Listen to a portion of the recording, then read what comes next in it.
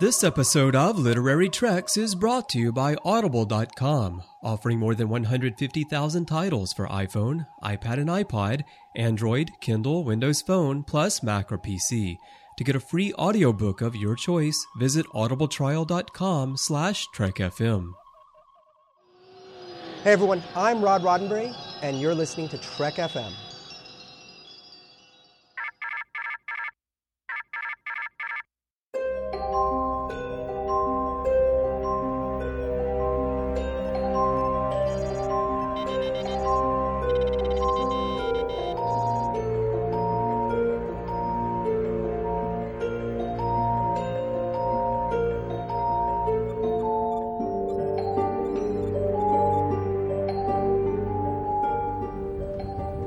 Are you taking all these books? I thought I'd take some light reading, in case I got bored. Welcome everyone to another episode of Literary Treks, our Star Trek books and comics show. I'm Christopher Jones, and with me again this week, as always, is Matthew Rushing. Matthew, we had a big show last week with Dan joining us, of course, for Mission Gamma Twilight. So this week, we're going to go light. We're going to go into novella territory. That's right, Chris. We're going to talk about Seasons of Light and Darkness, which I'm excited to get to. It's a story about McCoy, which for me is always a big plus when we're talking about stories. So I'm really excited to have this novella to be talking about. I've really enjoyed the fact that Pocket has decided to give us a little bit more flavor. And I think a great way to do it is these novellas. You know, Chris, the best part about these novellas is you can really read them in about one sitting. You know, you just...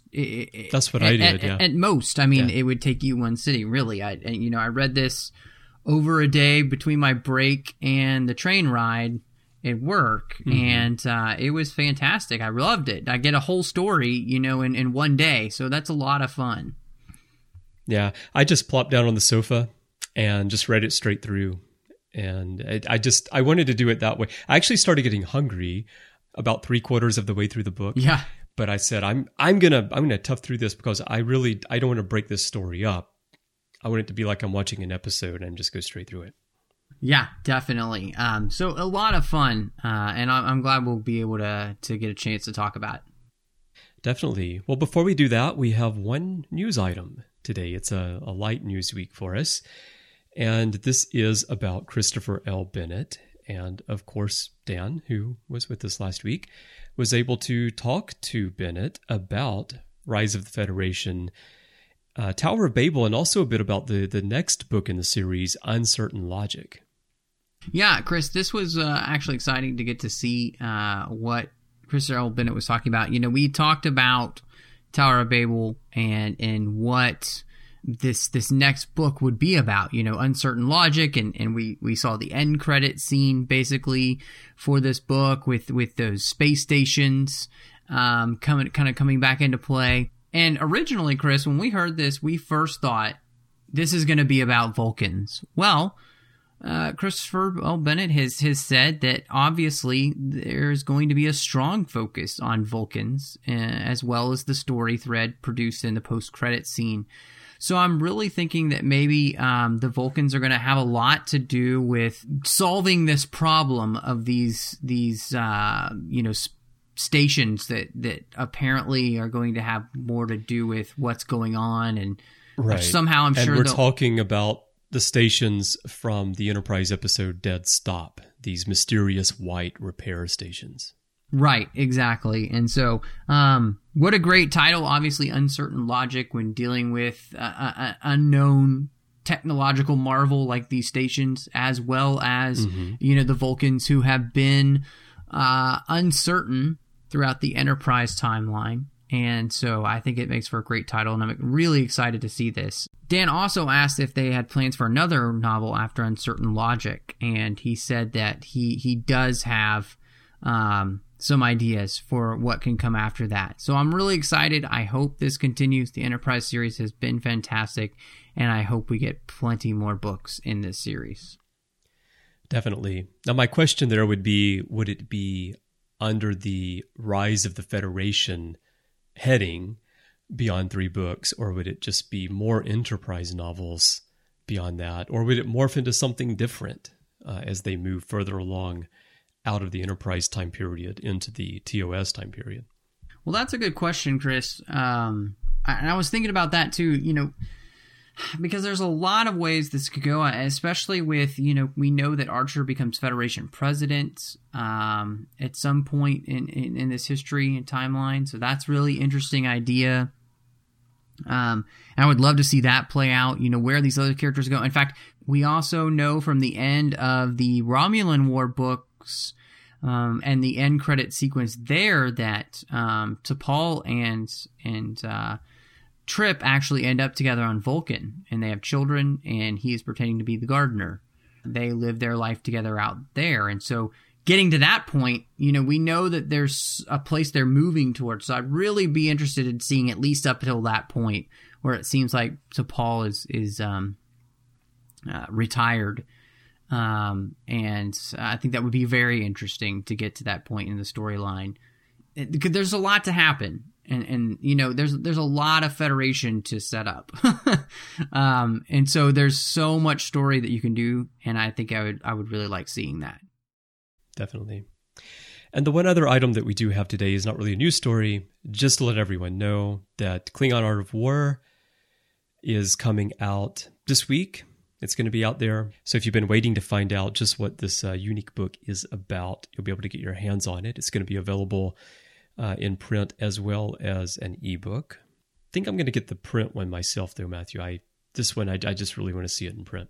Yeah, I'm thinking, Chris, this weekend I'm gonna go. I need to go to like a Barnes and Noble anyway, so I'm gonna take a look at this, and I definitely am gonna be checking out that version, and I there's a good chance I'll actually just pick that one up this weekend because I think it would be more fun to have on the shelf. Yeah, it would. And of course, we're planning to have Keith on the show coming up to talk about it. And so it'll be great to see what's inside the book to get ready for that as well. Yeah, definitely. I'm excited to have Keith back. He's so much fun on the show. I think this is going to be a great book to be able to talk about. It's a lot of fun, this kind of pseudo-history philosophy of the Klingon Empire. And so I'm looking forward to, because I've seen some great artwork promos and page layouts from this book, and it's really nice. So I'm excited to check it out. Yeah, same here. All right, well, that's all we have in news today. Before we jump into our feature discussion, we'd like to tell you about our sponsor for today's show, Audible.com. As we tell you every week, they're the best source for audiobooks that you're going to find anywhere. They have over 150,000 titles on the site right now. It's probably actually, I'm betting, more like 155,000, 160,000 anyway, because they add hundreds of new books every single week. And we like to recommend a book to you every week because as a Trek FM listener, you can get a free audiobook of your choice just for trying Audible. And by doing that, of course, you're helping us bring the show to you every week. Matthew, the book I wanted to recommend this week because of what we're going to talk about in the feature today, with Seasons of Light and Darkness being a McCoy story, I wanted to go back and recommend Shadows on the Sun, the book by Michael Jan Friedman, which is about McCoy as well. And I think the storyline has some similarities to the novella that we're going to talk about here, and it's narrated by James Doohan. It's a really great book. What can you tell people about Shadows on the Sun? Well, Chris, we have talked about Shadows of the Sun, so you can check that out. But I love this book. It's a fantastic book. Really gets into the backstory for McCoy, his one of his love interests. It goes in really deep to his character, and it's one of my favorite Star Trek books. Really is. That's why we talked about it in one of our first podcasts, Chris. So I highly recommend this book. I don't think you can go wrong. And what better way to get it than on Audible? Definitely. Yeah, so go pick it up. Like I said, you can get it for free as a Trek FM listener. And go through it, listen to the book, and then go back to Literary Trek's episode 21, and you'll find our discussion about this book on there. So it'll be a great way for you to prep for that show if you've never heard it, and then go and find out what Matthew and I have to say about the book. The way you get the book for free is to go to audibletrial.com/trekafilm and sign up. Choose that book, or you can choose any book you want, absolutely free. If at the end of the trial you decide not to stick with Audible, there's nothing to lose because you get to keep that free book. But if you love reading, if you love podcasts, I know you're going to love Audible. You're going to love audiobooks. If you're already getting them from another source, from iTunes, or if you're doing like I used to do back in the day and you're buying them on, well, it wouldn't be tape anymore, but you can still buy them on CDs in the bookstores and then, rip those into your iTunes. It gets kind of messy with so many discs. Audible is a great, nice, neat way to get them and save a whole lot of money at the same time. So go check it out, audibletrial.com/trekfm. And we really thank Audible for their support of Literary Treks and the network. Well, Chris, as we already said, we're really excited to be talking about Seasons of Light and Darkness by Michael A. Martin tonight. And this book is really interesting. It takes place in a couple of different time periods. The main beginning time period is right before the Enterprise goes on its training mission in Star Trek II. And then it travels all the way back in time before the Cage. It goes back 31 years, actually.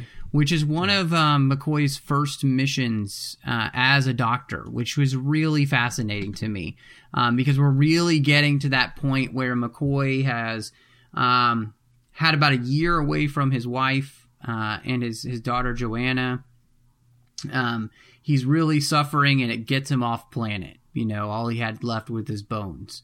And so that's really the setup here I thought was really interesting. So I kind of wanted to get into that first, Chris. One, the setup of the book, it's a lot like, I hate to say it because it's the episode that shall not be named for me, but These Are the Voyages. It's very similar to that. Yeah, you feel that way because it's a flashback? Yeah, it's because it's not just a flashback, but the setup of the story is because they're trying to figure out how to handle a situation. Exactly. And so like Riker was with the Pegasus. Exactly. Okay. So it's very much it's honestly the exact same setup. And so when I first got that, I was like, oh no, let's not go there. But what did you think, Chris? Does it work for you? I didn't take it that way. Now that you point it out, I see exactly what you're talking about. But I didn't feel that way at all. I think because they weren't using a holodeck, to watch historical records, and it made more sense to me, I guess, the idea that McCoy, a drunk McCoy, I guess I would have to say, I don't know if a sober McCoy would have done this, but that a drunk McCoy would leave Kirk's quarters or apartment and go find Spock and try to seek advice from Spock because of the relationship that the three of them had together. Instead of it just being Riker talking to Troy about, how should I handle this thing with my old Captain John Locke here, it made more sense to me, McCoy going to Spock. So I actually never even thought about that. I never connected those two ideas. Okay, well, that's good. I mean, it means they did what they were supposed to. Michael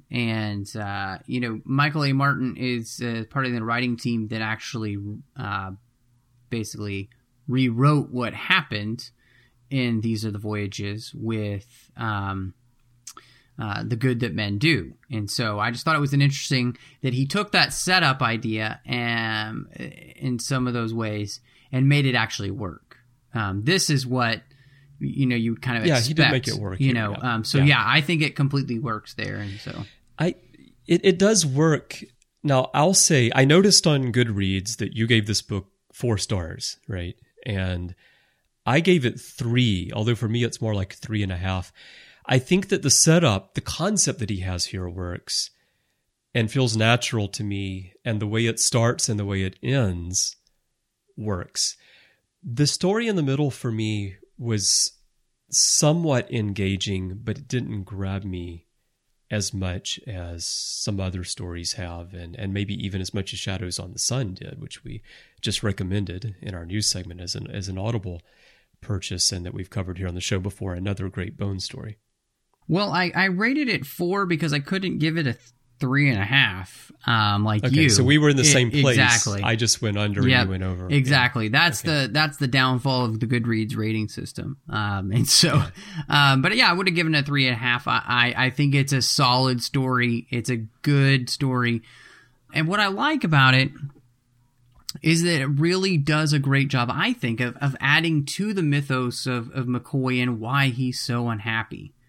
You know, because it helped me to see that, you know, McCoy, it wasn't just what happened with his wife, Jocelyn, and his daughter, Joanna, but it was also this thing where he betrayed who he was as a person. Like, McCoy is a healer, and he betrayed that for supposedly the good of the Federation. But you know, that damage in his character follows him for a very long time. And that's the crux of the issue, is why he's telling Spock this story, because he doesn't want to see that happen to Jim. And I thought that was, I mean, it's just the heart of McCoy. I mean, under that cynicism and bravado is a man who really cares and feels very deeply for the people around him. And I that is what I really like. And I also thought it adds to the Wrath of Khan in a really interesting way, to see that you see bits and pieces of this from Nick Meyer's script and the way that the characters played, especially Bones and Spock, that you feel like they're feeling there's something wrong with their friend. And so it was great to get this, basically, I felt like a extra scene, you know, that was just missing from the movie that had been cut. Yeah, it does feel like that. To me, I'll be thinking about this now when I watch The Wrath of Khan, you know, because it references all the things, you know, Jim getting the book from Spock. It references, obviously, the book starts off with McCoy coming to the door at Kirk's house and giving him the glasses and the Romulan ale, and it's after leaving there that he goes to Spock's to talk about how worried he is about Jim. So when I started in reading it, I felt like, okay, so we're just replaying something that we already know, that it's already a very short book to start with, and we're just going to replay stuff we already know. So then when he left and he went to see Spock, I'm like, okay, all right, now we're getting into something.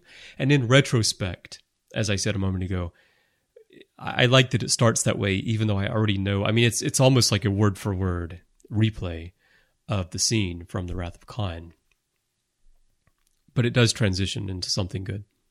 Well, and I think it was important for it to do that so that you could feel like you were inside that story.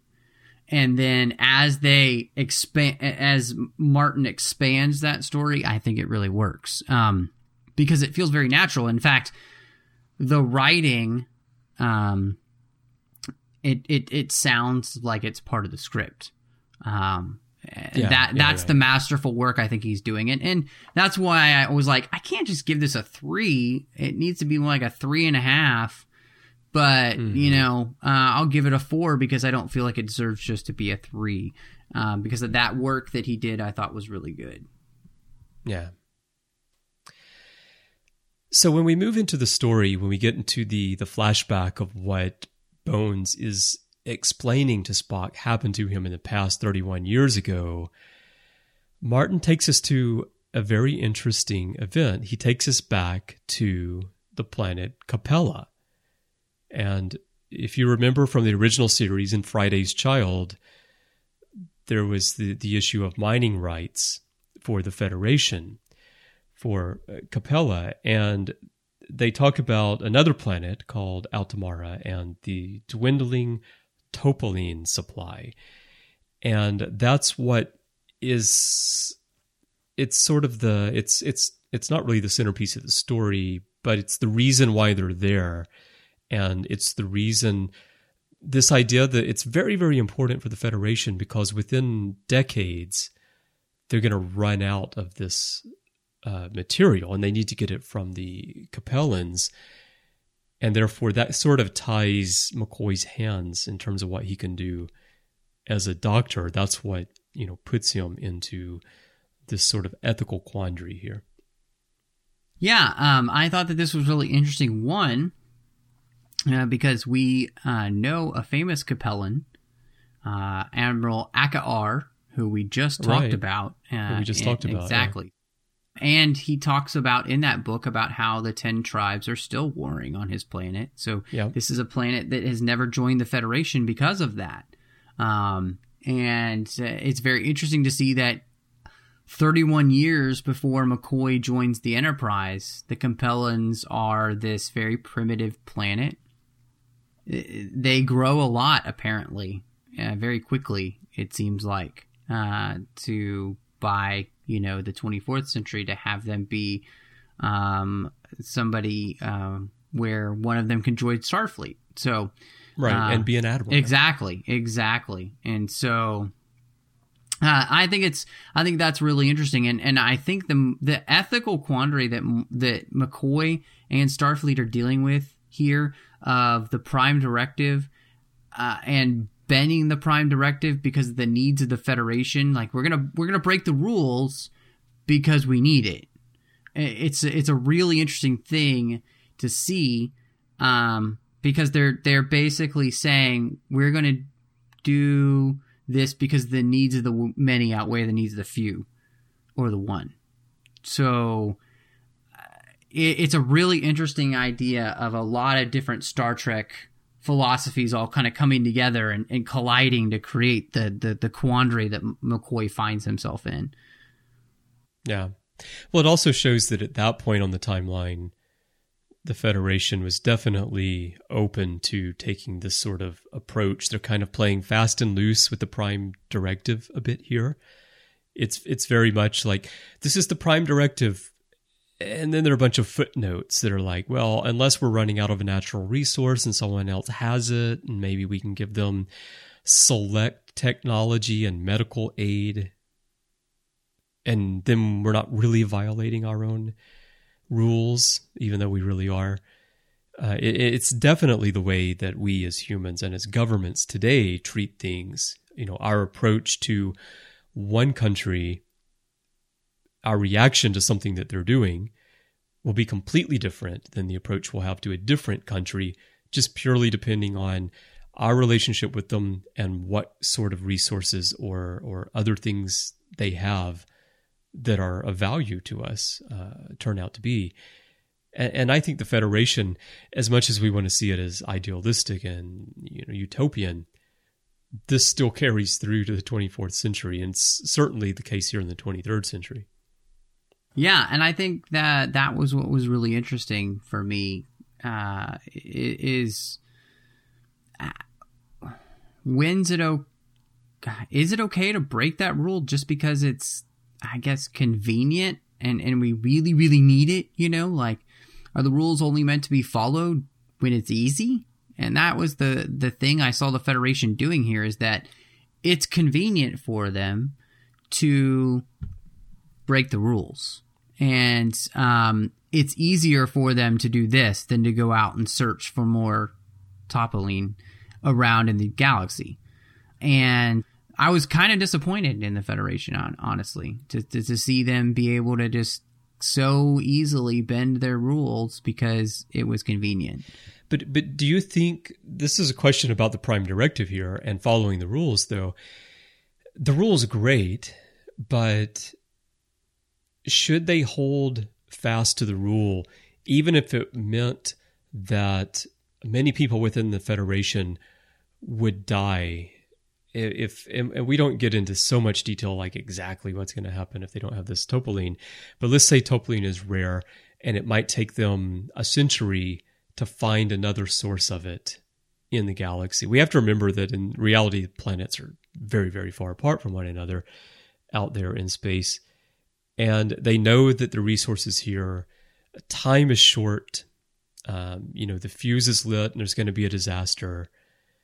And for the good of the Federation and all the people in the Federation, they can provide medical assistance to the Capellans. They can try to help the Capellan society along a bit, and they can get the Topoline. Is it wrong for them to make this decision and violate the Prime Directive in this way? Well, it already did seem like the Capellans have some idea that they're not the only people in the galaxy. Well, sort of, but then they have this idea. I mean, yeah. It's very much a parallel of Christianity here, where they have the Father and the Son, and they've actually named their binary stars after the two of them, and they just let people die. Like if someone gets injured, they just put them in a tent, and then they wait for their God to make a decision of whether this person is going to live or die, and then they shun any sort of medical attention. Well, that's what I couldn't figure out, is just how much the Capellans knew about the galaxy. Mm-hmm. I mean, at least they don't seem freaked out that there are people from, right. That's true. Not their planet. So, right. And that made it a little bit more palpable, I mean, for them to think about bending the Prime Directive with these people, because they obviously have some idea that they're not alone in the universe. And that's a big deal in Star Trek, because the people that do think that is just crazy. You don't want to mess with them. We see what happens with that, like in TNG with the Watchers, how much that messes with the society. So... Well, and even in First Contact, the episode First Contact, where they are developing space travel, but even with that technology, they're not ready. The society isn't ready yet for the revelation that they're not alone. Yeah, and I really think I think the Federation at this point, they're doing something they don't want to be doing, but they do feel like they maybe don't have a choice. I guess if we felt like we knew more about the situation, that might be helpful. But McCoy's not giving us all of that, because the main thing for him is not about that issue. That's just a great issue to discuss. The main issue for him is about these choices that we make, and these choices that... we either make choices that make us better versions of ourselves, or really stifle who we are. We choose against who we really are. And it kind of brought the idea that, that to thine own self be true quote, from Shakespeare. And, Bones chooses about being either a healer or a Starfleet officer. And he chooses in this situation to be a Starfleet officer. And it kind of not easily. No. Easily oh no, not at all. It is a decision that we see will basically crush him for a long time with the weight and the guilt of it. And it's forced upon him, actually. So I didn't so much see it as him making that decision himself, but it's sort of like the live to fight another day. He realizes that to help people in the long run, this is one battle that he's not going to win. And so it's better to maintain his career as a doctor. Right, exactly. But, it is, again, a decision, though, that really haunts him. It haunts him for years and years and years. And I thought that this was really interesting because... they are trying to help Kirk not make a decision that will haunt him as well. Well, McCoy is. Spock is sort of like, what's this all about anyway? Yeah. Well, and this is where it comes to in the end, and what I really love it, and you can just hear DeForest Kelley saying this, and damn it, Spock, I don't want what happened to me to happen to Jim as well, McCoy said, gesticulating the spent bottle he had leaning forward. Right now, he's facing the same crisis I did in my first mission to Capella. He's refusing to be true to what his best destiny, commanding a starship. Yeah. And that, Kirk has convinced himself in the Wrath of Khan that he's too old. Gallivanting around the galaxy is for the young, and McCoy can see how that's destroying his friend. But also, I mean, Kirk is Kirk. He's the one that you call on when the Federation is in trouble. He's the one that comes out of the unwinnable situation with a win. And McCoy knows this. And I think this was the thing that really works well in this book is watching the interplay between these guys. And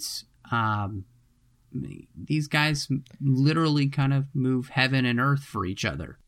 Mm-hmm. And there's also some basis in here for why they feel that way. There is the background about how Bones came to be Kirk's chief medical officer. Right. And there's even a reference to Piper, and Piper is leaving the ship and all, but they talk about the Farragut's encounter with half a dozen pirate vessels 9 years before that, and before they set out on the 5-year mission, and that Kirk was an ensign at the time, and he was barely alive.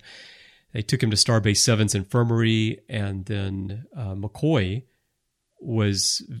Kirk was very impressed with McCoy's no whining approach to medicine.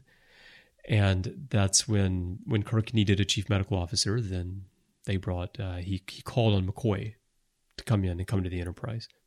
Which I thought was really, really cool, because what it is at the very end, Kirk and McCoy are having the conversation about, whether he would come to the Enterprise. And McCoy is worried about having to make the choice again between being a Starfleet officer and being a healer.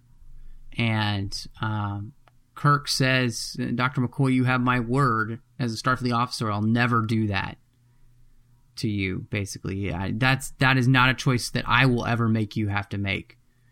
Mm-hmm. And McCoy says, okay, I'm in. And again, I think it's a really well done character scene to see how these guys from the beginning really understand each other. It's fantastic. I love these short character pieces where we're getting bits and pieces of who these guys are and giving us a deeper understanding. And again, I really feel like this adds so much to the Wrath of Khan and just their relationship in general throughout the original series. And I love it because, they are the core of the original series. And,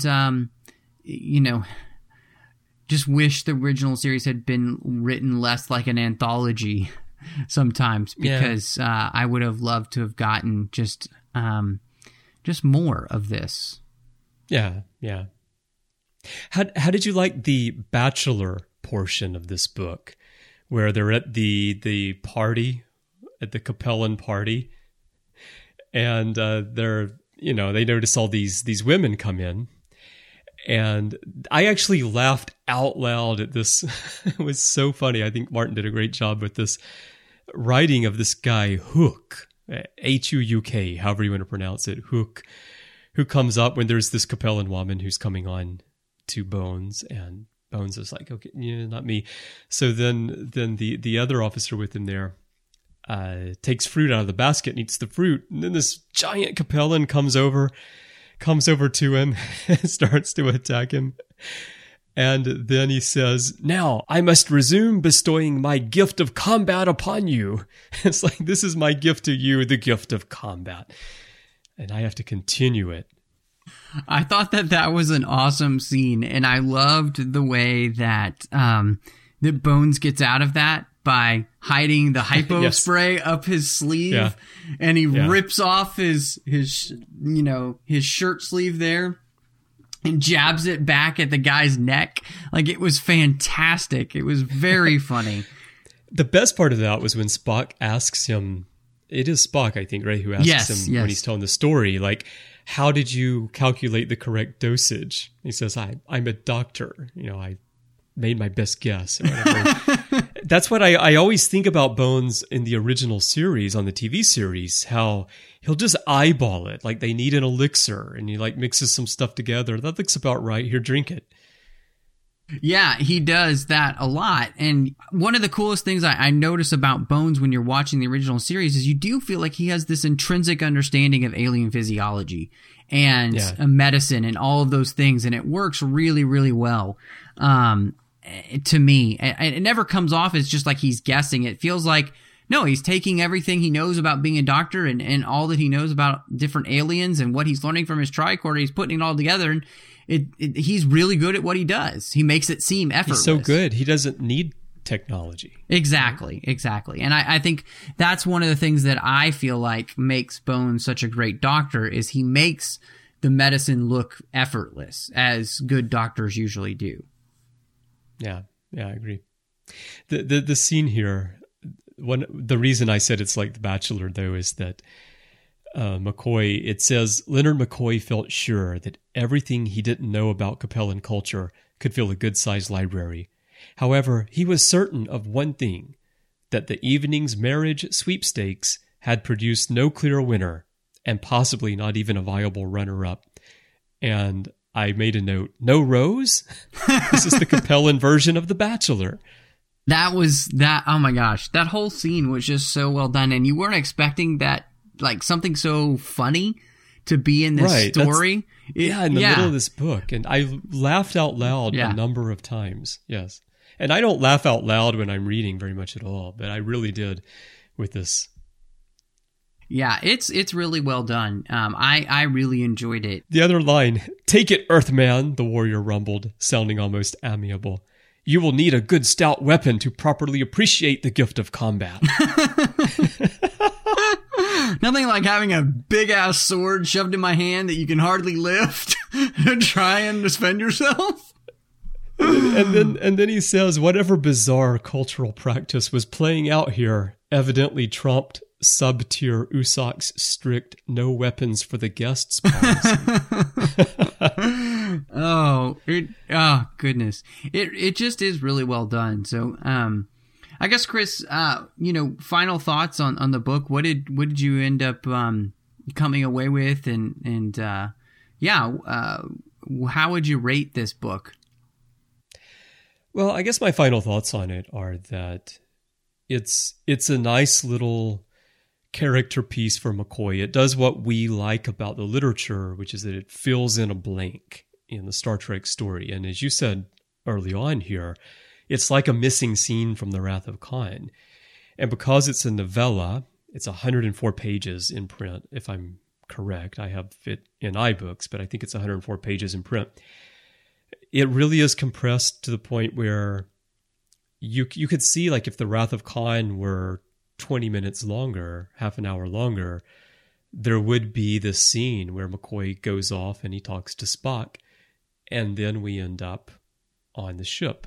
And we move forward with the story, and Kirk gets his command of the Enterprise back in this own unique way that it happens there. And we just talked about the funny moments there on Capella, but what happens on Capella for the most part is quite serious. And I think it all comes down to what Bones talks about. It's hierarchy over Hippocrates. That's what he tells Kirk. When Kirk says, Bones, what the devil are you talking about? And he says, I'm talking about hierarchy over Hippocrates, Jim. I will never do that ever again. And he's talking about making that decision that kind of compromises his values. And the whole point of the story is that he's so concerned about Jim Kirk, and he sees that Kirk is losing what makes Jim Kirk. And he doesn't want to see his friend, probably his best friend in the universe, fall into that place, because he knows how hard it is when you lose all of these things. And the story in this very, very, very short number of pages does a great job of giving you a really serious issue, both on a personal level for McCoy, an issue for the Federation, as we talked about with the Prime Directive, and gives you a lot of lighthearted moments at the same time. And I think comes to a really satisfying ending. And as for rating it, I'm actually going to give this book, so, our ratings are on who knows what scale here. So I'm going to give it 7 strong shocks from a Capellan power cat, because that's what happens in the book that actually creates a medical crisis for Bones to deal with in the first place. And as I said earlier, and we talked about our Goodreads ratings, and I gave it a 3 because I couldn't give it a 3.5. I didn't feel like the story really engaged me as much as some other novellas have, but I think the setup and the ending are good, and it does add to Bones and the Wrath of Khan. So overall, definitely worth a read. Chris, I'm with you. I think this is I think I probably liked it just a little bit more than you, but I really like this novella. Honestly, Chris, because I think the idea of what they're struggling with, what McCoy is struggling with, what Kirk is struggling with, how they're trying to help their friend resonates with all of us. We have these things in our lives where we have made decisions that kind of harm the real us. We've stifled who we are. We've stifled our creativity or our thought process or something like that. Either to make somebody else happy or do what we think might be the right thing, or just because we're afraid. And the idea of what is our best destiny, and making sure that we're living up to all that we're meant to be, for ourselves and for those around us, our friends, our family, and all that kind of stuff. I think is fantastic. And so, I really like this book, and like you, I think it adds a tremendous amount to the Wrath of Khan, to the characters of Kirk, Spock, and McCoy. McCoy being my favorite Star Trek character, and I'm really glad that we got this novella, and so I'm going to give this 8 Capellan bachelorettes. Ooh, nice. All right. Just make sure none of those Capellan warriors see you doing that, because they might bestow the gift of combat upon you. All right. Well, there you go, everyone. A much shorter literary treks than usual. A light news week combined with the novella means we're going to have you out of here well under an hour this week, but I hope you enjoyed the show. And the Seasons of Light and Darkness was a great story, but it's not the only thing we've been talking about here on the network this past week. So here's a quick look at some other things you may have missed elsewhere on Trek FM. Previously on Trek.fm, Standard Orbit. Star Trek 2009 5th Anniversary. So I wrote a whole big thing about all that stuff. Where's Gary Mitchell? Why are there Romulans? This doesn't make any sense. And why is Tyler Perry in this movie? Earl Grey. Ferengi. Can I have a root beer, please? They're all examples of Ferengi Dad! not being Ferengis, so... Sorry, that was a terrible, terrible knock. Earl Grey, now with 90% more Ferengi impersonations. The Orb. Great O'Brien episodes. Obviously, too, I love the fact that Miles is not afraid to kind of bend the rules and do what he thinks is right. The Ready Room. The sound of her voice. It's a masterful portrayal of the working class hero kind of thing that O'Brien is, without making me feel, guilty and without coming across as too heavy-handed. To the Journey! Darkling Rewrite. It's that awkward moment when you accidentally call your teacher Mom in class. I hate to tell you, but I don't know if I ever did that. Yeah, no, me neither. Sorry, dude. Warp 5. Flux. And you see that, I think, in the way that he cares for his patients, and he takes care of them with what we would consider very strange remedies. And yet, he's taking care of the whole person, and I really, really like that. Commentary, Trek Stars. The Mount Rushmore of Trek. No, I mean, in all seriousness, like, Chris, every time that you make a joke about Robin Leffler, I myself think, yes, he's right. Oh, wait, he's making a joke. Oh, that's too bad, because he's right. Continuing mission. Star Trek Horizon.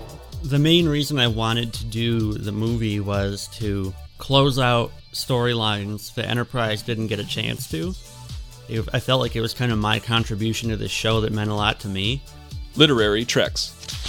Mission Gamma Twilight. I don't think that Bashir knows how to be in a mature relationship. When Ezri starts exerting her own identity more, he doesn't know how to deal with that. And that's what else is happening on Trek.fm. So check out all of these shows and find out what we're talking about in your favorite corner of the Star Trek universe. You'll find them in a wide variety of places, including on iTunes, Stitcher, TuneIn, Windows Phone, Xbox Zune. We're now on Spreaker as well. We're also on BlackBerry. You'll find us in the Libsyn and Blueberry directories and many other places as well. Go to our website. You can stream. You can grab the RSS feed there as well. Drop it into your favorite podcatcher and have our shows wherever you are. While you're over in iTunes, be sure to visit our artist page, where we're now organizing our content into different subject areas. It's a great way for you to find our past content. We have almost 1,000 episodes here on the network now, getting very close to it. Lots of great book discussions, interviews with authors, as well as talk about all the different Star Trek series, science, and all kinds of things waiting for you there. You can get there quickly by just going to itunes.com/trekfm. And while you're over there, if you enjoy the show, leave us a star rating and a written review. We love to hear from you, and it helps other Star Trek book fans find literary treks as they're searching the iTunes store. Now, if you'd like to send us some feedback on today's show, you can do that in a variety of ways. You can go to our website at trek.fm/contact. There's a form there. Choose to send to a show, choose literary treks, and that'll come to both Matthew and me by email. You can also send us a voicemail through the website. If you go to the show page for this episode, in the left sidebar, you'll see a large item that says Send Us Voicemail. Click that, use your webcam's microphone to record, and you can upload it to us right there from the page. We also have forums at trek.fm/forums, and you'll find us in social media on Facebook at facebook.com/trekfm, on Twitter under username trekfm, and we also have a new Google Plus community for the network, and that URL is impossible for me to read to you on the air. But if you're on G+, go over there and check it out, or go to our website, and you can use the G+ link on there to hop right on over. All right, Matthew, so when you're not enjoying a bottle of Romulan ale with Dr. McCoy talking about how much you wish Kirk would stop moping around, where can people find you? Well, Chris, you can find me on Twitter, MattRushing02. You can also find me on the Orb when we talk about Deep Space Nine all the time. And then, of course, I do have my own personal blog at 42lifeinbetween.wordpress.com. Now, Chris, when you're not sharpening your very large sword for your next Capellan Bachelorette fight, where can we find you? It's very important, because they love the gift of combat over there on Capella. Now, you can find me on Twitter as well. My username is CBrianJones. That's the letter C and Brian with a Y. You can find me pretty much everywhere in social media under that same username, and on my personal website at cbrianjones.com. And then elsewhere on the network, besides doing the Orb with you, Matthew, you can find me on Warp 5, which is all about Enterprise, Continuing Mission, which is about fan films, Matterstream, which is about science, social issues, and other things inspired by Star Trek. And then, of course, I host the Ready Room every week together with other hosts from all across the network and special guests, and we talk about Star Trek news and all 5 live-action Star Trek series on that show. Before we let you go, we'd like to remind you about our sponsor for today's show, Audible.com. As a Trek FM listener, you can get a free audiobook of your choice just for trying Audible. So go pick up Shadows on the Sun, which we talked about in news today, or any book you like, absolutely free. You just go to audibletrial.com/trekfm and sign up. If at the end of the trial you decide not to stick with Audible, there's nothing to lose. You get to keep that free book, but I know you're going to love Audible if you're listening to podcasts. And as I said in news, if you're getting your audiobooks from another source right now, go check out Audible because they have the best selection and the best prices. They also have fantastic apps for your smartphone and tablet. Makes it really easy for you to enjoy your audiobooks wherever you are. Again, that's at audibletrial.com/trekfm, and we really thank Audible for their support of the show and the network. Well, thank you so much for joining us. And until next time, live long and read on. You call that light reading? To each his own, number one.